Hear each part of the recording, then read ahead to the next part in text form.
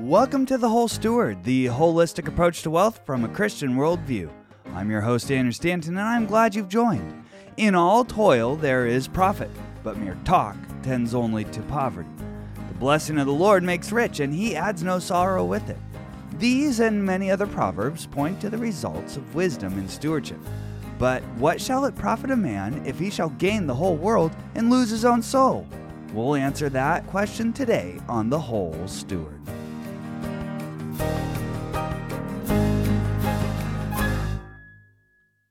Well, this is episode number 27. I'm glad you've joined. Thank you for sticking with me.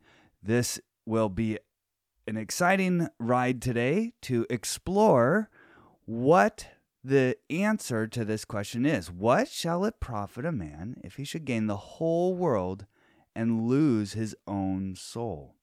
Or what shall a man give in exchange for his soul?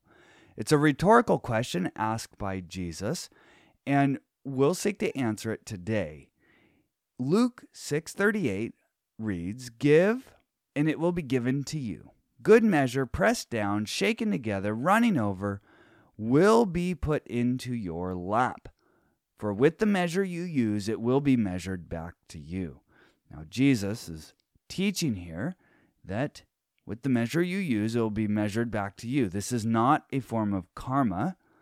This is a similar promise to what we saw in the Proverbs. Another verse, Hebrews 13:5, "Keep your life free from the love of money and be content with what you have, for he said, I will never leave you nor forsake you." See, there is a precedent for appreciating and enjoying what God has given us on this earth, and we are stewards of it. We've talked about this many times. We are stewards of the physical wealth that we have and many other areas as well. As you know, there are 9 areas: spiritual, living, intellectual, experiential, relational, cultural, material, financial, and time. Proverbs 3:9 through 10 says, "Honor the Lord with your wealth and with the first fruits of all your produce. Then your barns will be filled with plenty, and your vats will be bursting with wine." Luke 16:11 says, "If then you have not been faithful in the unrighteous wealth, who will entrust to you the true riches?" What are these true riches, though?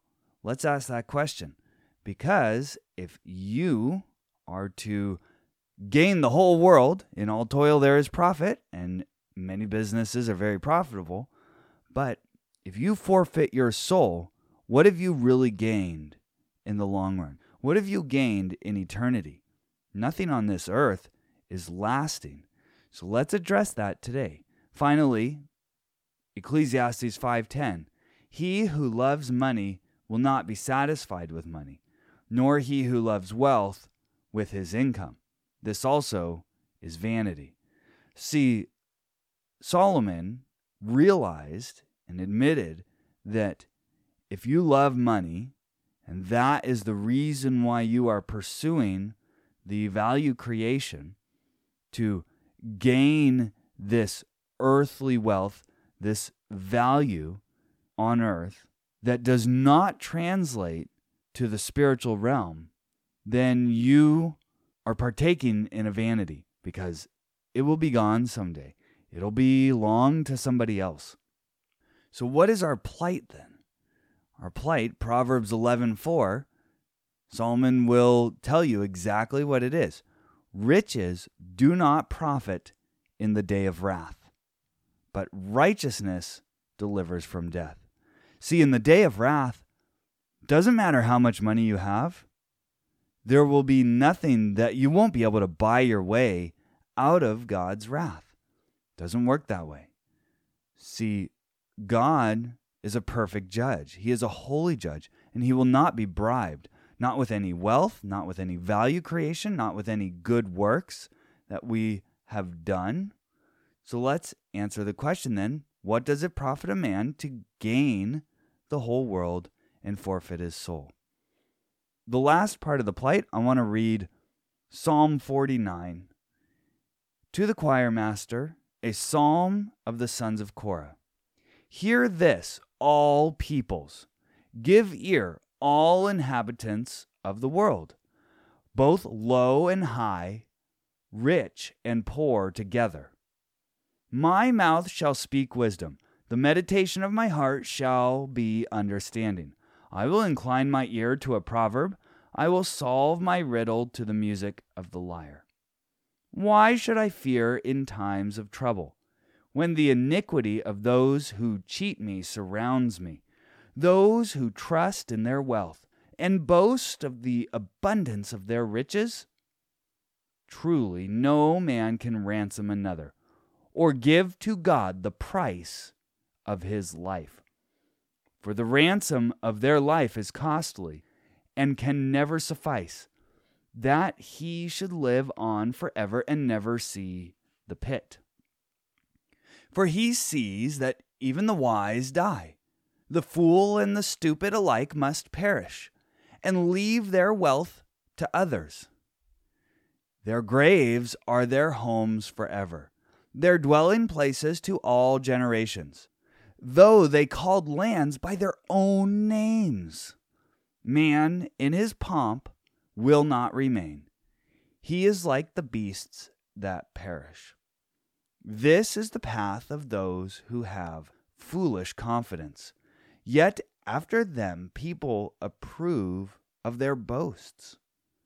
Like sheep, they are appointed for Sheol. Death shall be their shepherd, and the upright shall rule over them in the morning. Their form shall be consumed in Sheol, with no place to dwell. But God will ransom my soul from the power of Sheol, for he will receive me. Be not afraid when a man becomes rich, when the glory of his house increases. For when he dies, he will carry nothing away. His glory will not go down after him. For though while he lives he counts himself blessed, and though you get praise when you do well for yourself, his soul will go to the generation of his fathers, who will never again see light. Man in his pomp, yet without understanding, is like the beasts that perish. You see, to gain wealth and to gain riches without knowing the Lord is a futile thing. You will go down to the place where your fathers are. And Sheol is the Jewish term for the grave. Everyone will go to the grave. No matter how much money you had or how little, how much value you provided in this earth or how little, all of that does not matter if you don't know the Lord. See, the beginning of wisdom is the fear of the Lord. So our plight then is that we are destined to the grave. Every one of us, rich and poor together. But here's the call. Here's the call of God.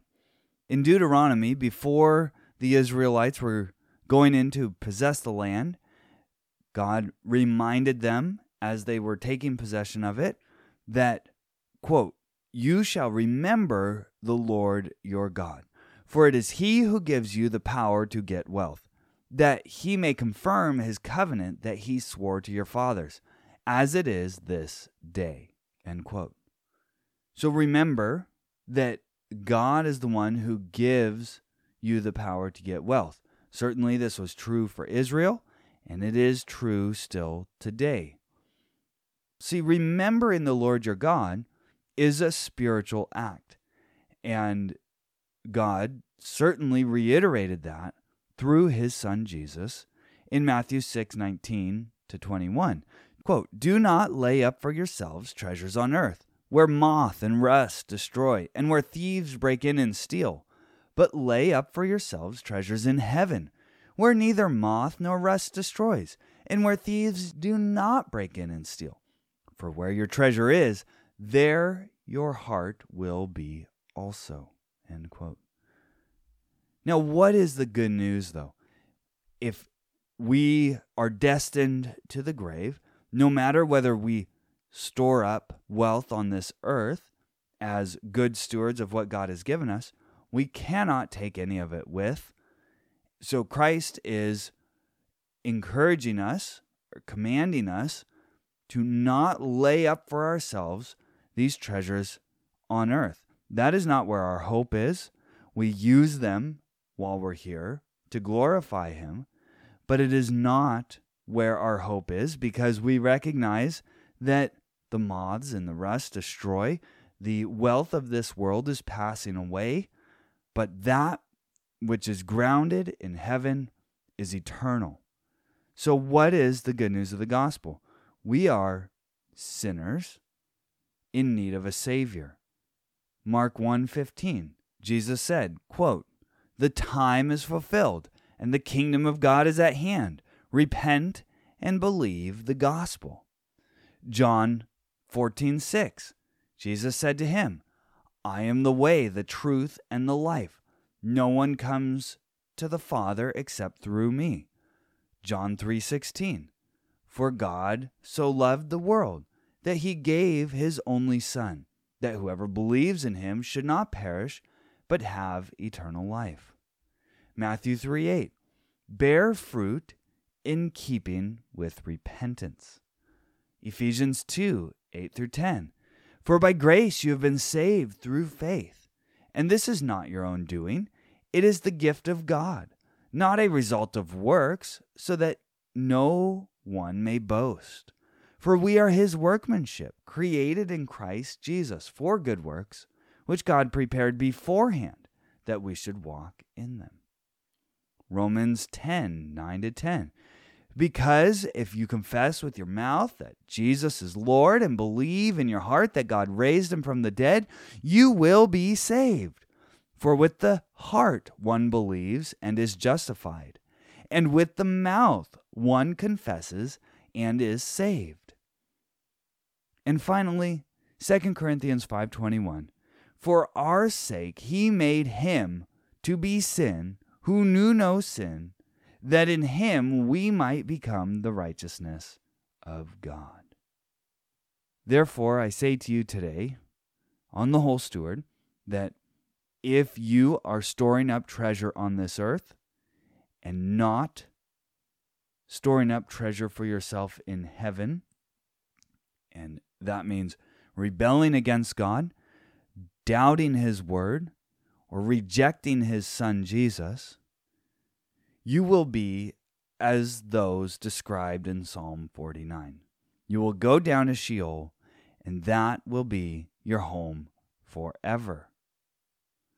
But if you repent and believe the gospel, believe the good news that Christ died for your sins, and you put your faith in Him as your Savior, and you trust that His righteousness is imputed to you, so that His righteousness becomes yours, and you then will live your life for Christ because you have been redeemed by the blood of the Lamb, then you will be saved.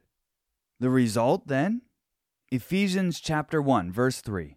"Blessed be the God and Father of our Lord Jesus Christ, who has blessed us in Christ with every spiritual blessing in the heavenly places, even as He chose us in Him before the foundation of the world, that we should be holy and blameless before Him.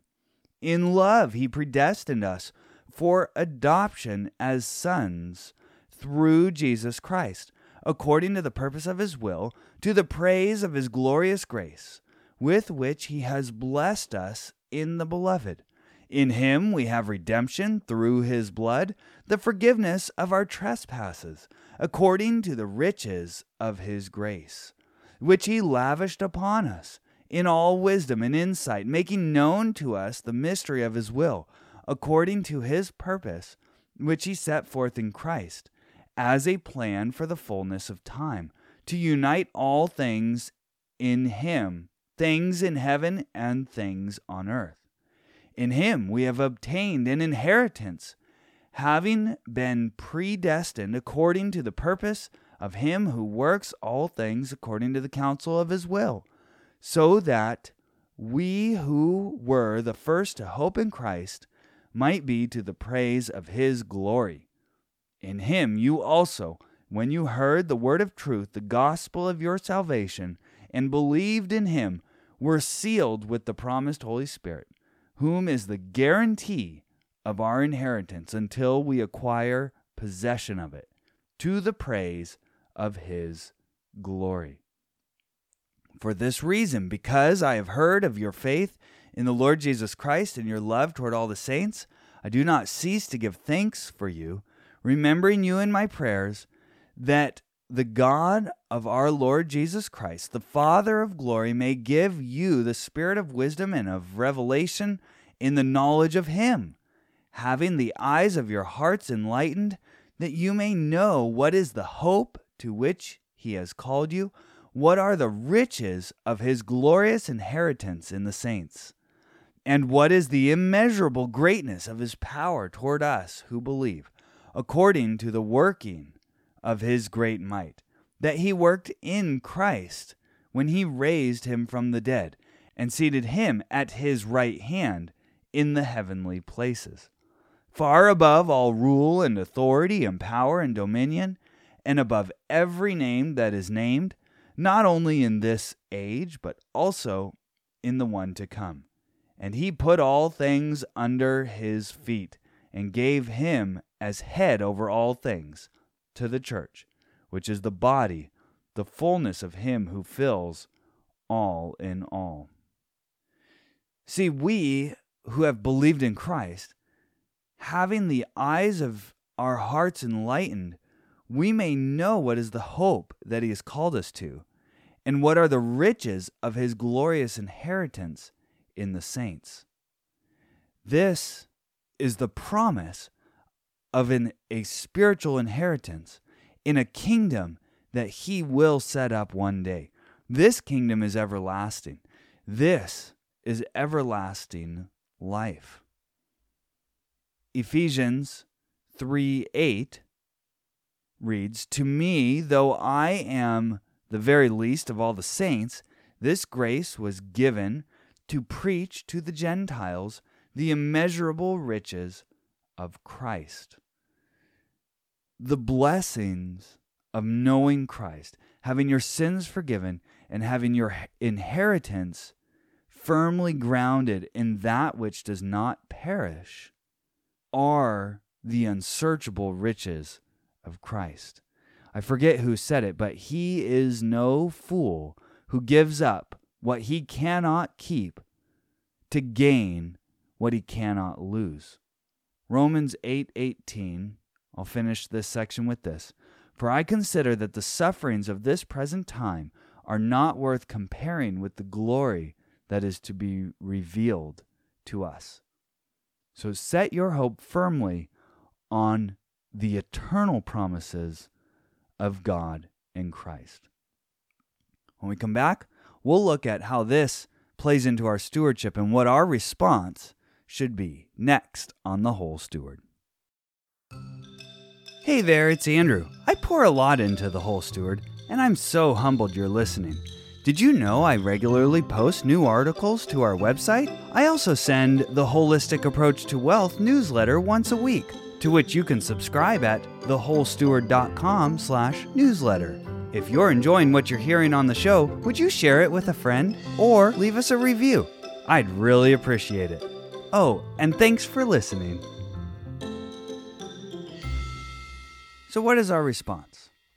Well, for starters, if you repent and believe the gospel, then you will be interested in what God commands for you to do, what he commands for his followers in terms of stewardship. Now, there are many commands in the New Testament and the Old Testament, and we've looked at many of them over the past weeks.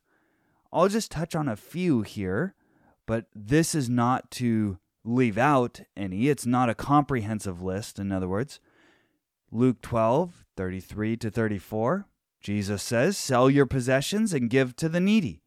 Provide yourselves with money bags that do not grow old, with a treasure in the heavens that does not fail, where no thief approaches and no moth destroys. For where your treasure is, there will your heart be also. I want to ask you today, where is your heart? Is it in the treasure on this earth, or is it in the treasure of heaven? Matthew 6:24. No one can serve two masters, for either he will hate the one and love the other, or he will be devoted to the one and despise the other. You cannot serve God and money. We've also looked at 1 Timothy 6:17-19 as a reminder. As for the rich in this present age, charge them not to be haughty, nor to set their hopes on the uncertainty of riches, but on God, who richly provides us with everything to enjoy. They are to do good, to be rich in good works, to be generous and ready to share, thus storing up treasure for themselves as a good foundation for the future, so that they may take hold of that which is truly life. So what's the final takeaway? If you have trusted Christ, you're a servant of God, you are a whole steward, and you are seeking to honor Him in every area of stewardship, then search the Scriptures and see, what does He tell us to do with our wealth? What does He tell us to do with our time, our talents, our experience, our intellect? One of the ways that we can do that is to be generous and ready to share, to give to the needy. My wife and I, one of the things that we like to do is systematically give to organizations that help the needy. So there are many families throughout history, even recent history, who have been extremely wealthy. You think of the Rockefellers, or the Vanderbilts, or the Rothschilds. If they don't have the treasure that is in heaven, they go to the grave and ultimately the final judgment with no substitution. Nothing that we have on this earth can buy our way into heaven. No amount of value provided, no amount of good works, because if you could bribe the judge, would he be a good judge? If you violate the law, you're not on trial for the supposed good things that you've done. You're on trial for the violation of the law. And you will go to judgment and pay the fine. But if God pays that fine for you in the blood of His Son, and you accept and trust that payment as sufficient, and then you honor Him with your life in a way that shows that you really do trust in Jesus and believe His words, then you believe in Him who sent Him, you will have eternal life. You will have those immeasurable riches that we talked about today. You will have treasure in heaven. And that does not mean that you immediately divest yourself of all your earthly treasure. It means that what you do with it now is in honor of God, in honor of His commands. Jesus said, if you love me, you will keep my word. And finally, I want to leave you with this good word. Philippians 4:19, Paul says, and my God will supply every need of yours according to His riches in glory in Christ Jesus. Thanks for listening today. Now that you know more, go out and grow more.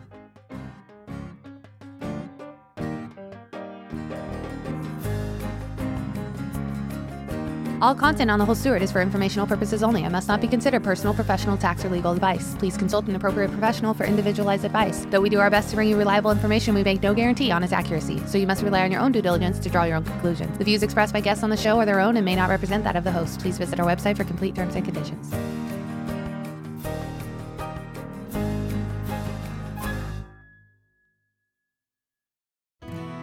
Thanks for joining us today for the holistic approach to wealth from a Christian worldview.